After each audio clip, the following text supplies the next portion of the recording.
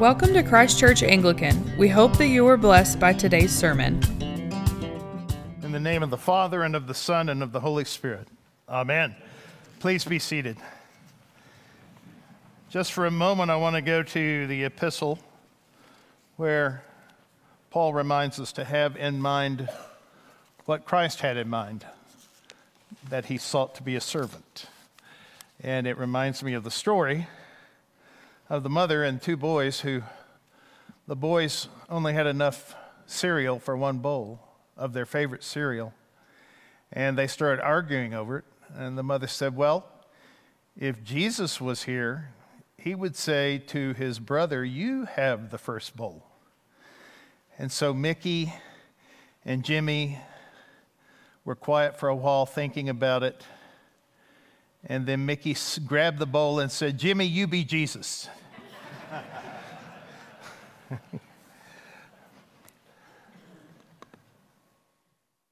Today, I want to look at the passion in the light of what happened between today and Good Friday. Something remarkable happened during that time, because on Palm Sunday, Jesus was the toast of the town. He was an overnight sensation. And by Good Friday, he had become absolutely the pariah of his culture. How did the masses so radically turn against him? These shouts of Hosanna on Sunday turning into shouts to crucify him on Friday.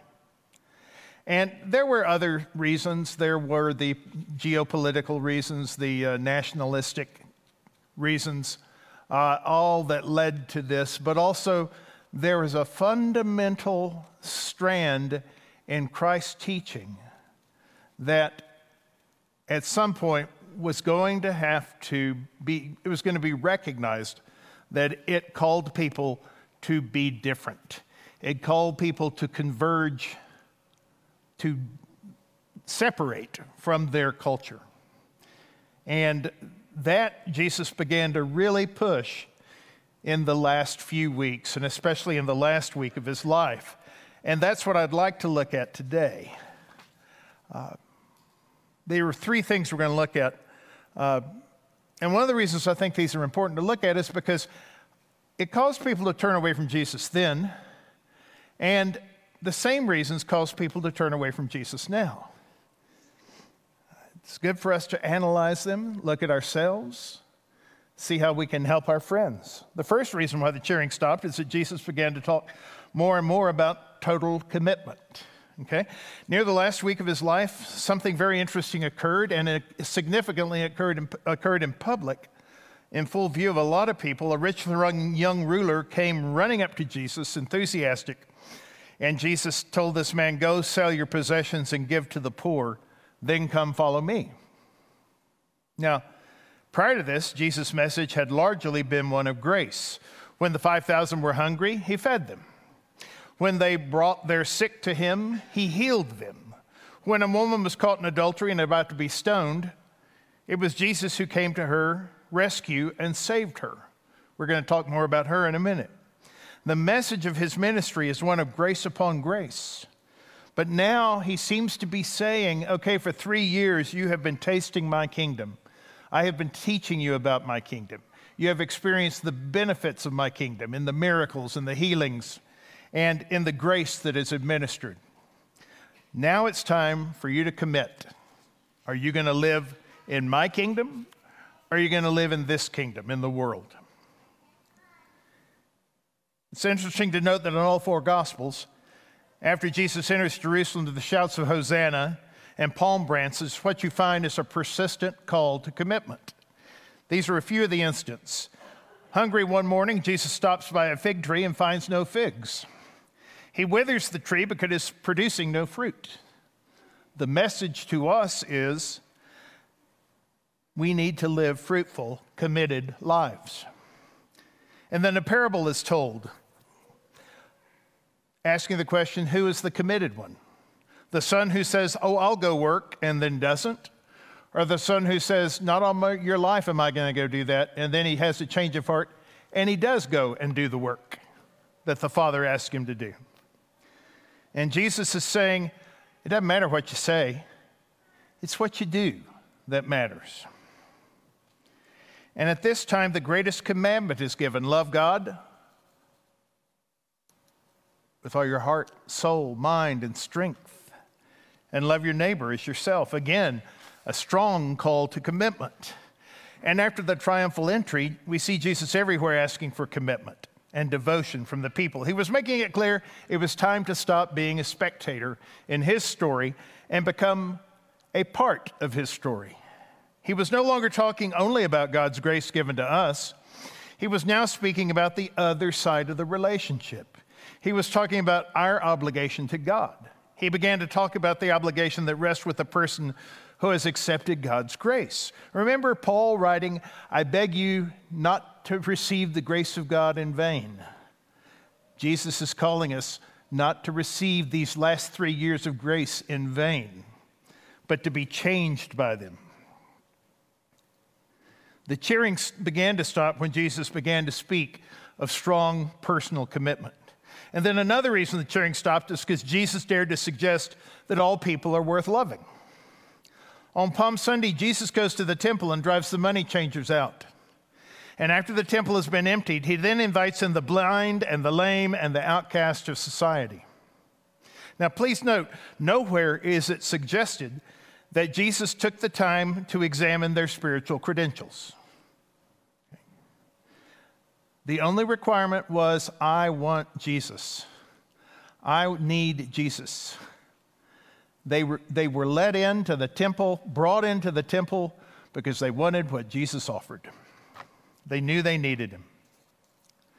Now, Jesus teaches us in this story and in others how to love the sinner and still hate the sin, because that is what he does for each of us. Then and now, Jesus tells us what he told the woman found in adultery. I don't condemn you. Now go and sin no more. This isn't a big thing for us to do. We feel like we're pretty special if we actually pull that one off, because it's hard for us to love the sinner and hate the sin. But it is expected of us to be humble followers of Christ. We don't do this well. Love the sinner and hate the sin. What tends to happen is we say, neither do I condemn you, and that sin, forget about it. Or we say, I'll think about not condemning you after you sin no more. It's very hard for us to love the sinner and hate the sin simultaneously. But if we don't hate the sin, we are betraying Christ. He didn't die on the cross because, well, it didn't really matter. He forgave because we had to be forgiven, because it was essential. Haven't you ever had those experiences in your life where you forgive, not because it's no big deal, but because the only way you're going to get past the hurt, the pain that's been caused is by forgiving? Jesus forgave because there was no other way for us to be in a relationship again with God. So never believe that go and sin no more was lightly said. It was a part of the whole.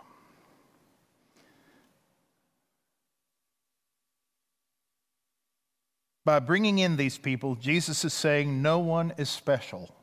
All people have access to God. It is his way of saying that this is what the kingdom's going to be like.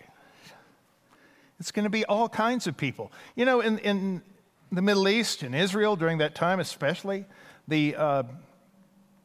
what's the word I'm looking for? Different stages of culture, caste system was really strong. And people were so offended that Jesus brought the unclean in with the clean, because he's the one who makes people clean. And so his kingdom is going to look like that. But the thing is some of us don't have room for those kind of people in our idea of heaven. We joke about certain denominations, and we say, shh, don't wake them up. They think they're the only ones here regarding heaven. But all of us have some idea of who's going to be in heaven and who's not. And I dare say, for most of us, we're going to be shocked when we get there. As Jesus said one time, tax collectors and prostitutes will be getting into heaven before you guys. So, Jesus is saying every caste, every level of society, ignorant, intelligent, poor, rich, cultured, uncultured, they matter. And he says in Matthew 25:45, I tell you the truth, whatever you did not do for one of the least of these, you did not do for me. On the way to the capital city, a poor blind beggar cries out, Jesus, Son of David, have mercy on me. And what was the response of the crowd? They told him to shut up. They told him Jesus is more important and has busier things to do, better things to do, than to deal with a man like you. But Jesus acts like the man is as important as anyone else, and he heals him. And then Jesus makes his triumphant entry into the city, and there are shouts of Hosanna, blessed be the Son of David.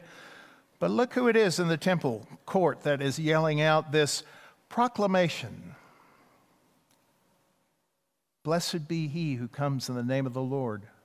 It's children who at that time had no rights in society whatsoever. Time and again, it is the ones who are powerless in society who recognize that Jesus is their Savior. Those who have power resist Jesus. This is still a temptation for the powerful today. It's still difficult to admit we need help, to admit we are weak, to admit we need a Savior. We can't do it on our own. I love this story Jack Matters tells of a Special Olympics several years ago where 9 special children were lined up for a 100-yard dash. And the gun sounded and the race was off, but only a few yards into the race, one of the children tripped and fell and skinned himself and started crying. And all the other children heard him crying. And somehow or another, they had never been taught, look out for number one. They had been taught, love one another.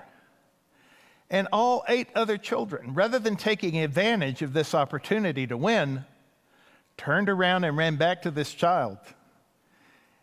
And one little girl with Down syndrome kissed him, and then somebody else brushed him off, and they picked him up, and all 9 of them together, arm in arm, ran to the finish line. Now, for just one moment, these children were showing us the kingdom of God. They challenged the world's concept that first place is everything. In the race that we're in, Jesus says everyone matters. We're all going to get there together. Particularly those who have fallen and are on the outside. Why did the cheering stop? Well, because on Palm Sunday, Jesus opened the doors of the church to everyone. It angered some people then, and it still angers some people today. But it is the way of his kingdom. And finally, I'd suggest to you that the cheering stopped because Jesus began to talk more and more about a cross. Increasingly, Jesus began to talk about sacrifice, even giving up your own life. Jesus' teaching been leading up to this. Before entering Jerusalem, he said, if any of you wants to be my follower, you must put aside your selfish ambition, shoulder your cross, and follow me. That pretty much puts an end to all the things I had planned. I have to focus on what Jesus has planned if I'm going to do that.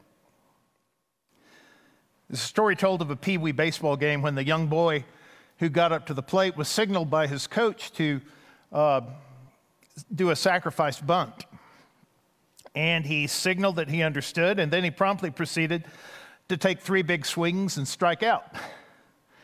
And the coach ran up to him and said, didn't you see me give you the signal to sacrifice? And the boy replied, well, yes, I did, but I didn't really think that you meant it.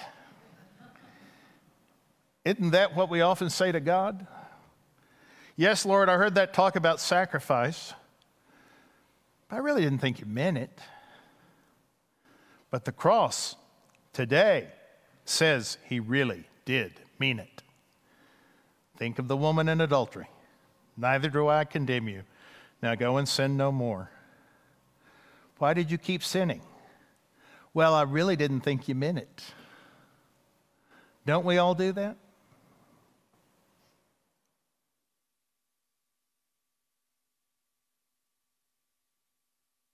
Why did the cheering stop? Why did the crowd turn on Jesus?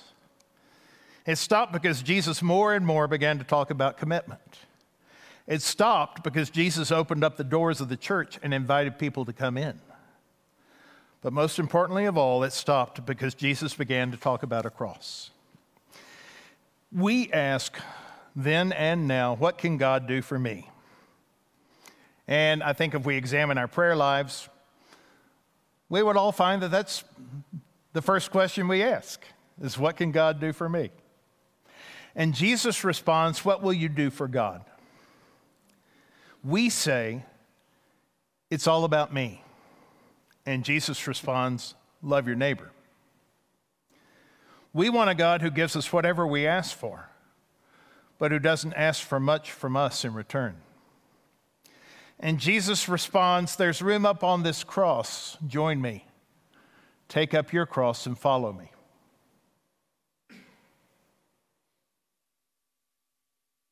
Just who does he think he is?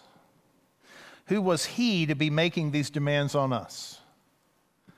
Well, in the words of the centurion who was near him when he died, surely he was the Son of God. In the name of the Father, and of the Son, and of the Holy Spirit. Amen. Thanks for tuning in. For more information, feel free to visit us online at ccanglican.com. We hope you will join us again soon.